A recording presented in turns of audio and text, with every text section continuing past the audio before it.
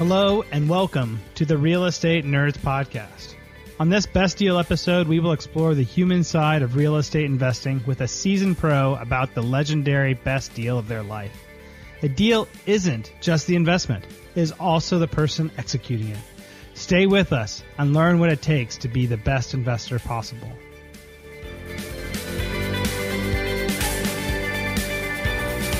Welcome to the Real Estate Nerds Podcast. I'm your host, Scott Royal Smith. I'm the CEO of Royal Legal Solutions, your one-stop shop for everything real estate investor related.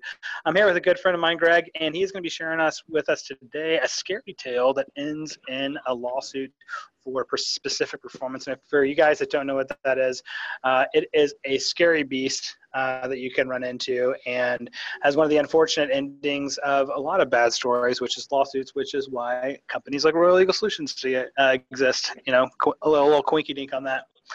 Greg, thank you so much for coming on the show here today. And can you give us a little bit of background about, who you are before you get into this deal, and what do you have going on in your life at that time to kind of set the stage for us?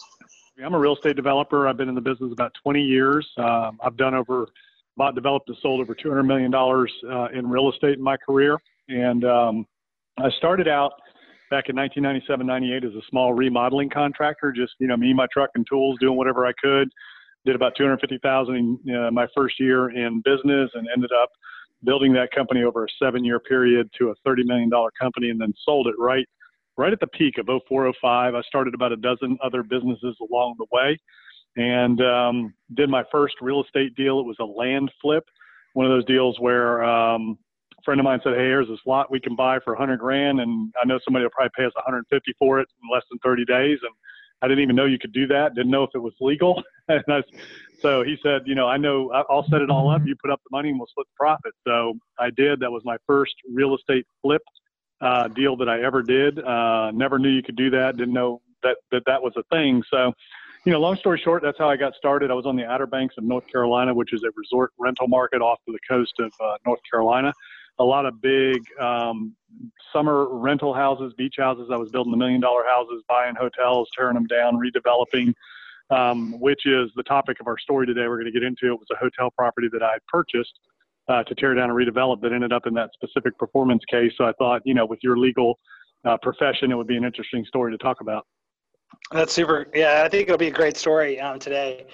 In terms of, before getting into the particular deal where it sounds like you tore down a hotel and we're doing some remodeling on it and doing some construction on it, have you done a lot of deals that are really similar to that particular deal that we're going to be talking about today before this deal?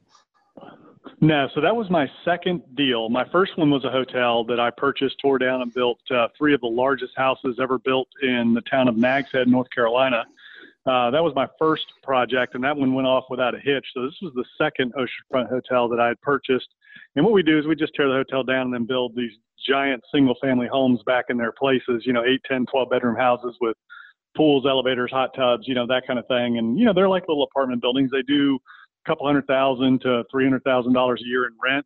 Operating costs are similar to a hotel, about 40, 45%. To a multifamily property, it's about a 40, 45% operating cost. So, your net income is about 60% of the gross to 65% of the gross to contribute towards debt service or a cash on cash return. So it's very similar, but that was my second one. I did about 4 of them in my career down there.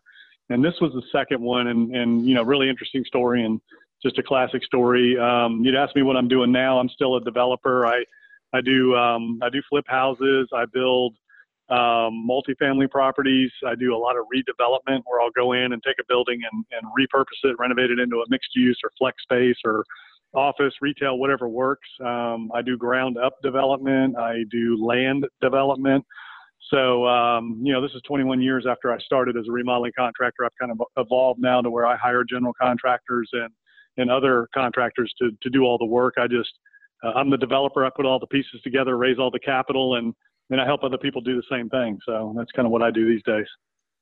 Oh, very cool. So with the second deal, the one that we're going to be talking about here today, did you have a mentor or anybody else that you partnered with that was really experienced in these deals before you got into them, or was this kind of on your own?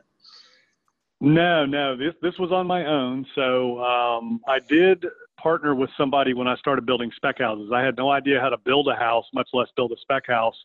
And I partnered with a friend of mine who was a developer in Northern Virginia, and he taught me how to build spec houses, how to develop land and do those things. But he did not do the hotel project with me. That was, I did that on my own after I'd been building spec houses for probably about 3 or 4 years. Okay. So getting into this particular deal, is there, what is it like when you first, come across this deal? I'm sure you're really excited, and obviously that's why, why we all get into deals, is because we're excited and we think they're going to be great. What did that look like to you on the front end? Yeah, it was pretty cool. It was one of those things where a friend of mine, she was actually my mortgage broker that was doing mortgages on all the beach houses that I was building. So back then the model was you'd buy a piece of land, build a house, rent it, put it in the rental program until it sold, and you could make 20-30%. And those were $1 million houses, so 20-30% was pretty good. We were making $200,000-$300,000 on spec houses, and so she called me up and said, "Hey, I've got the opportunity to buy this oceanfront hotel. It had been destroyed by a hurricane. It was Hurricane Isabel back in 2000. I guess it was 2003. I can't remember. It was either 2001, 2003, somewhere in that time frame when Isabel hit." And the people that were operating the hotel just decided they were going to collect the insurance, not fix the hotel up and sell the property. So yeah, it was an exciting time. The market was escalating. I was young. I was building my company, building, my business. I love to do those types of deals. And there was a lot of cushion in it. We were purchasing the property for $4 million. It had 6 oceanfront lots and 2 pieces of semi-oceanfront property that had 4 cottages on it. So it was worth about $6 million at the time, retail. And that's what prompted the lawsuit, and what created the whole situation was the the way that values were increasing so rapidly. And another little sidebar, I'd gotten my real estate license, and I was a real estate broker. And when I put my signs up on the hotel property to start the project and tear it down, the neighbor next door called me and said, "Hey, I noticed you bought this hotel.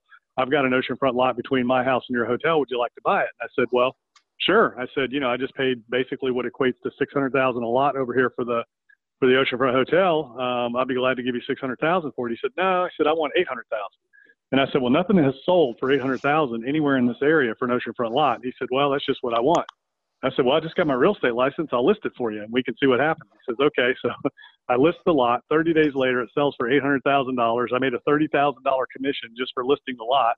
You would have thought the light bulb would have went off, on that one, but, a focus, stick with these things. But anyways, so that all of a sudden attracted a whole lot of attention to our project, and some other developers started circling and hovering over the project, waiting for us to not close on that property. And a couple of them started calling up the seller and offering them $2 million more than what we were paying if they would kick us out and give them the deal.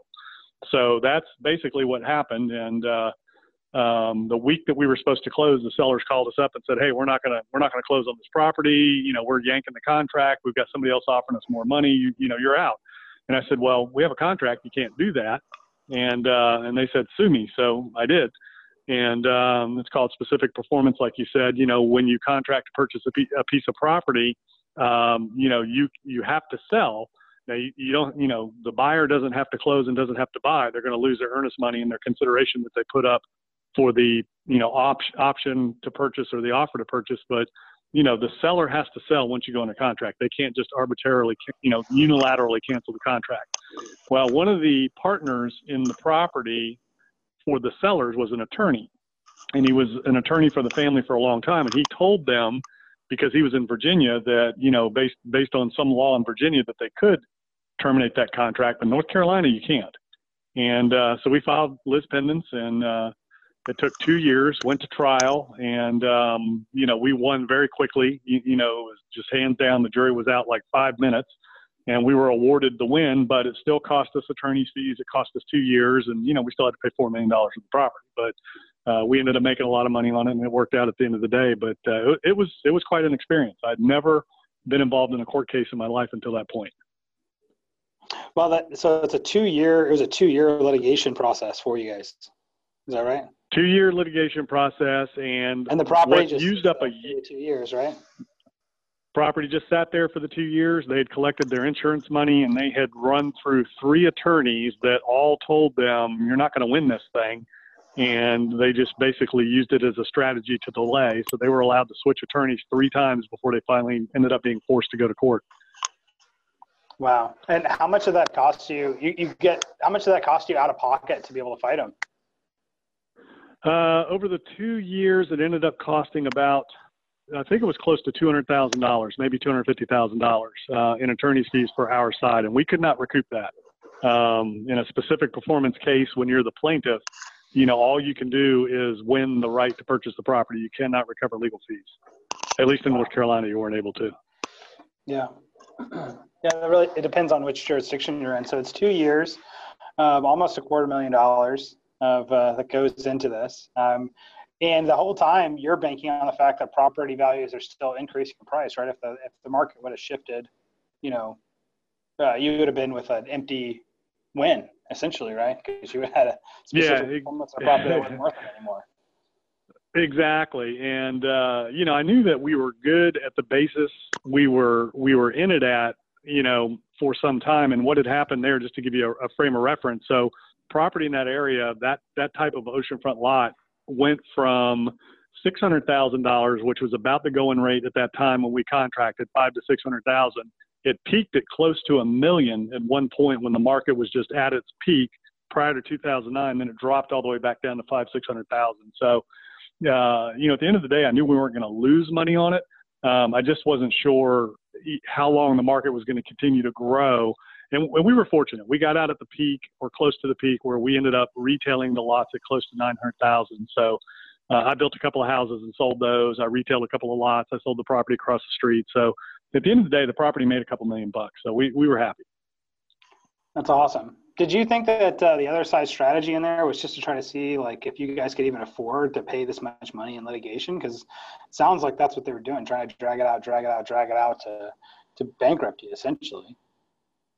Well, I think their strategy was that maybe we would give up or maybe we would settle because they did offer a couple of settlements, offer to give us our money back or, attorney's fees. I can't remember what it was. I think our deposit was $25,000 or something. And, so I think at one point they offered that, but I think it was more they were thinking that, we wouldn't be able to get financing at some point, like you said, or we would just quit or somebody would die. You just never know, what could happen. And there were 3 of us that were partners in this deal.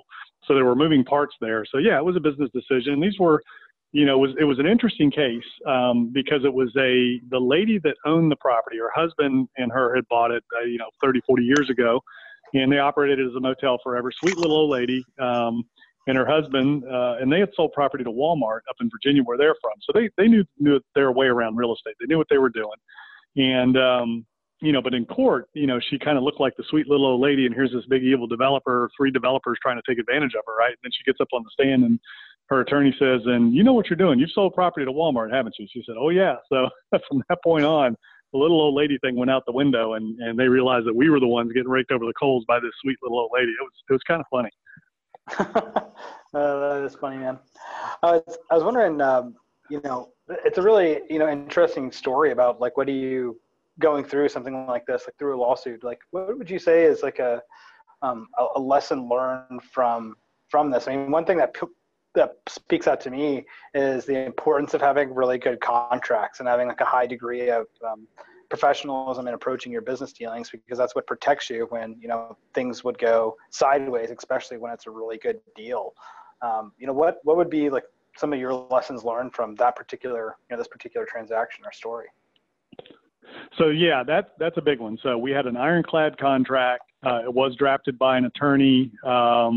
We performed on every aspect that we were supposed to, and every communication that I had with anybody, I put in writing through email, and I kept it. So I'm very meticulous about saving email. I mean, I've got emails going all the way back into the 1990s. So, my attorney told me, you're the perfect client. I don't forget anything. I document everything, and I tell the truth. I will not lie or bend the truth at all. I flat out tell the truth, and I do what I say I'm going to do, and I document everything. So that's really what saved me is having the integrity, to be honest about the whole situation. And, we just didn't do anything wrong. They just tried to kick us out of the contract. So that was a pretty easy one. I had another oceanfront hotel, my last one after that one, that ended up in a lawsuit again. Same kind of deal where the seller tried to kick me out of the deal. But I tell you, the biggest thing that I learned was that, everybody gets emotional about lawsuits. And what I learned through the process was it's a business tool. It's just a tool to resolve a dispute in business, number one. Number two, I learned that it really does depend on the judge and the jury. I was very surprised that the judge in this case, he didn't understand the case or the law surrounding it. So he just kind of picked the other firm that was against us because they were one of the major firms in North Carolina, very politically connected. So the judge, literally it was like a joke. He sustained and overruled anything and everything their attorney brought up. Literally he was half asleep. He'd wake up and say overruled, or sustained. And it was really shocking. And you could see the expression on the jury's face when the judge would do that. It was very clear that he was trying to sway the trial to the favor of the defendant because of that law firm's political connection. And I couldn't believe it. I was shocked and, naive.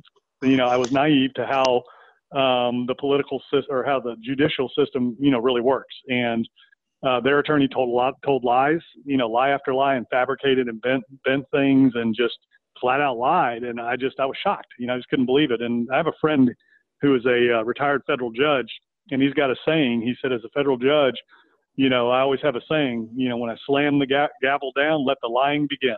And, I didn't, I had no idea that that's, how it works. And it is. There's the one thing that you rarely get to in a court of law is the truth. And that's what you're there to try to find and uncover. But unfortunately, very rarely does it happen. So if you can't get to the truth inside of a court of law, from your experience, what is it that sets you up inside of the court that allows you to win?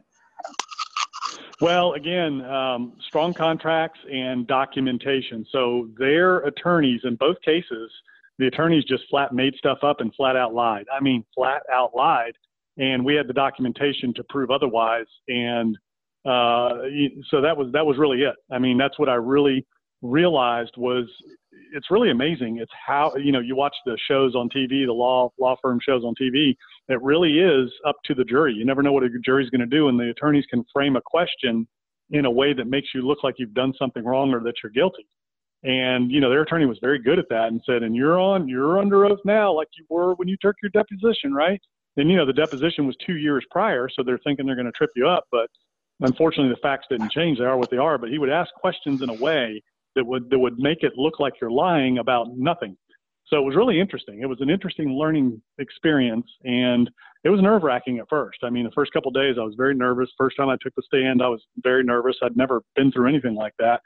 And but at the end of the day, it was an interesting process. I learned a lot. I was kind of fascinated by it, but I was very disappointed in the process. Yeah. Well, it can be that way sometimes. I used to do a lot of litigation, and I still do sometimes. And it's very much at the very end of the day, it's like you have all of the legal arguments that you use and tools that come into it. But at the end, it's almost like essentially it's like an adult style of a game that you get to play, right? And it's how do you play this game the best that you can, from my experience into it. One of the things that you talked about is like having the documentation in place and having those kind of records. Those are extremely powerful tools to be using that you emphasized. Is that something that you'll even do with sending yourself like emails, which is like memorandums of a conversation, like, hey, I talked to this person, this is what we discussed, blah blah blah, and like just build a paper trail around what your discussions are with people, so you never forget, what was discussed or what everybody agreed to? Yeah, I keep notes, and I keep the final correspondence in a chain of emails. So if we're having a discussion through email, I always file the last one and keep that, so that if anything is ever a question, I pull it up and I've got it. And in our business, you really have to dot your I's and cross your T's and be careful. And, I love what you do and what your practice is all about, because, there's so many people that get into business or get into real estate, and especially real estate, and they don't even think about the legal or financial or tax consequences of the business. They just jump in and start doing deals, and they don't even think about anything. And, I was fortunate enough to be the other way around. I planned for everything before I ever started. So I started all my estate planning, all of my tax planning, all of my legal planning, and I used those advisors all the way through my career as I grew my business and did real estate deals. So I always had that understanding. And I don't, nobody ever told me, I don't think. It's just the way I am. I'm just very organized, very detailed, not obsessive. I'm very creative and entrepreneurial as well. So I'm not like super detail oriented, but I keep my records and I keep those things, and I'm very organized when it comes to documenting conversations and hanging on to emails. It's served me my entire career, especially with bankers. That's where it really comes in handy, because you usually have to send bankers things at least 3 times. Yeah, right. And for some reason, it always seems to work out like that with them, with financing institutions and bankers. It's funny, yeah. Could you send me your financials again? Yeah, okay. Yeah, here you go. I got them. For your experiences being through litigation, you talked about a little bit about it being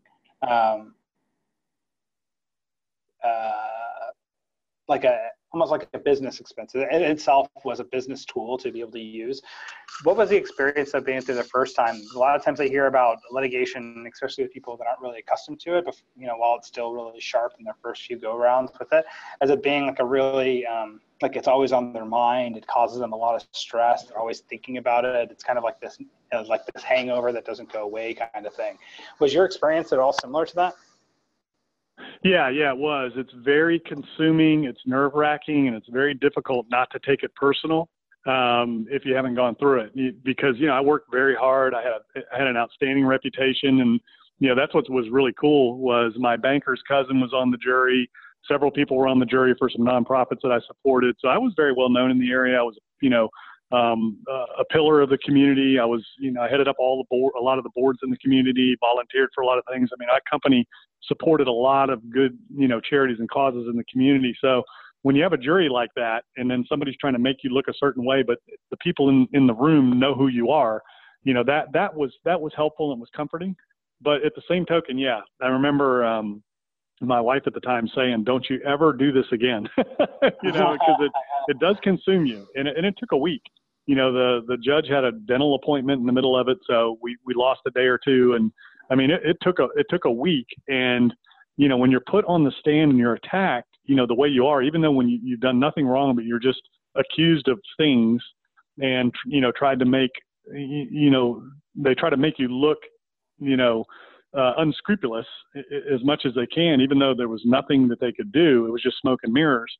It gets to you, it gets to you when you take your reputation and your word as your bond. And, I'm very old fashioned when it comes to those things. And so I did take it personal, and I had to learn to let that go and realize that it wasn't personal. It was just business. They were just trying to, achieve a goal. And the funny thing was, all of that was during the trial, but once it was over, I was kind of like almost fascinated with law. It was almost, I could have almost gone into law at that point, especially after I saw the injustice of the process itself. That really fired me up. But yeah, I understand what you're saying about it consuming you and draining you and wearing you down. It can definitely do that. Was that also true for during the course of those 2 years, or during the course of before the trial itself, or was that pretty easy for you and it's just the trial that was really difficult? Yeah, it was just the trial. The other stuff was fine. The depositions and the waiting, and it was just a game. It was a waiting game, and I knew what they were doing. The trial itself was because I'd never done that, never been in a courtroom ever, and so that was, and they take advantage of that. When litigators know that about you, they take advantage of it, use it to their advantage. And I'd done a lot of business deals. I was very sophisticated in business. I just hadn't been in that environment, and it's when you're being attacked and accused unjustly, it's difficult, to not take it personal and just to understand what it is, and especially when you're not trained. So that one, and the second one was much easier. The second one was much easier. That one actually never even made it to trial. The judge should have ruled on specific performance on this one and by summary judgment, but he didn't, because again, the other law firm, pressured him. So he wouldn't let it go to trial. The second case, the judge ruled summary judgment. We didn't even go to trial, and which is what should have happened the first time. So it's pretty interesting. Very interesting. And did going through the trial and those types of procedures, did they take much of a toll just on yourself, or did you also notice it affecting your business or your family or anything that's just outside of you personally? No, not the business. The business plugged along. I still took care of that. It's just in the evenings at night, I would, I wanted to be by myself and just kind of think about things as the trial was going on, and it was running through my head, kind of like if you've ever been in a car accident or had any kind of a traumatic experience like that, it kind of runs over and over in your head. So I would spend each night just kind of running over the day and thinking on things and just thinking about the whole thing. And I couldn't stop that really from happening. But, it was only a week, so it wasn't a huge deal. And it was only really a few days out of the week. I think after a couple of days, I started to get comfortable with the process, especially once I was done testifying. Then it was a little easier. I guess the most nerve-wracking part was being put on the stand. Excellent. Yeah, that's very interesting. Well, in terms of, as of just wrapping up the episode for today, if people wanted to get a hold of you, what types of people are you looking to get in contact with, and what's the best way for them to touch base with you? Yeah, so my website, gregdickerson.com, all my contact info is on there. My cell phone is 434-326-3903. That's the best way to reach me. So I am active in development in single-family, multifamily, commercial. I'm always looking for investors that want to place capital into some deals, as well as I do coach and mentor people in their business, show them how to grow and scale their business, do bigger deals, raise capital, get into multifamily, syndicating, whatever their goals are. So I have people all over the country that I work with. I've done that my whole career, started 12 other businesses, and I did it by coaching other people to success, helping them become leaders, delegators, motivators, helping them become CEOs versus owner-operators. So that's kind of what I'm really good at, is growing and scaling and helping other people get there. So that's kind of what I'm doing. And I'm at a point in my life where I want to pass along the wisdom that I've learned over the years through the experiences that I've had, the wins and the losses, and difficult times and the good times. And, from a deal standpoint, I haven't had, many losses. They've mostly been really good. And it's just been a couple of the, scenarios like we just mentioned where the deals got a little difficult. That I would consider, my learning experiences, and where I've gained a lot of wisdom. Gained a lot of wisdom in 2009 when markets were crashing and banks were getting funny. It was a very difficult time for anybody in real estate, but I learned a ton through that process. Well, that's awesome. Well, thank you so much for coming on the show, Greg. And everybody, this is thanks for joining us here. Of course, this is the Real Estate Nerds Podcast. I'm your host, Scott Royal Smith, and we're your home here at Royal Legal Solutions, your one-stop shop for everything real estate investor related. Thank you guys for joining us, and we'll see you again here soon. That's all for this Best Deal episode, and I'm your host, Scott Royal Smith, with the Real Estate Nerds Podcast. When investments go good, they can go great. Your legendary best deal could be your next one, so keep at it. Thank you for joining us, and if you enjoyed the show, leave a review to help clue in those sleeping masses for what they need to know and what we all need reminders of. Do your good deed for the day, and I'll see you again soon.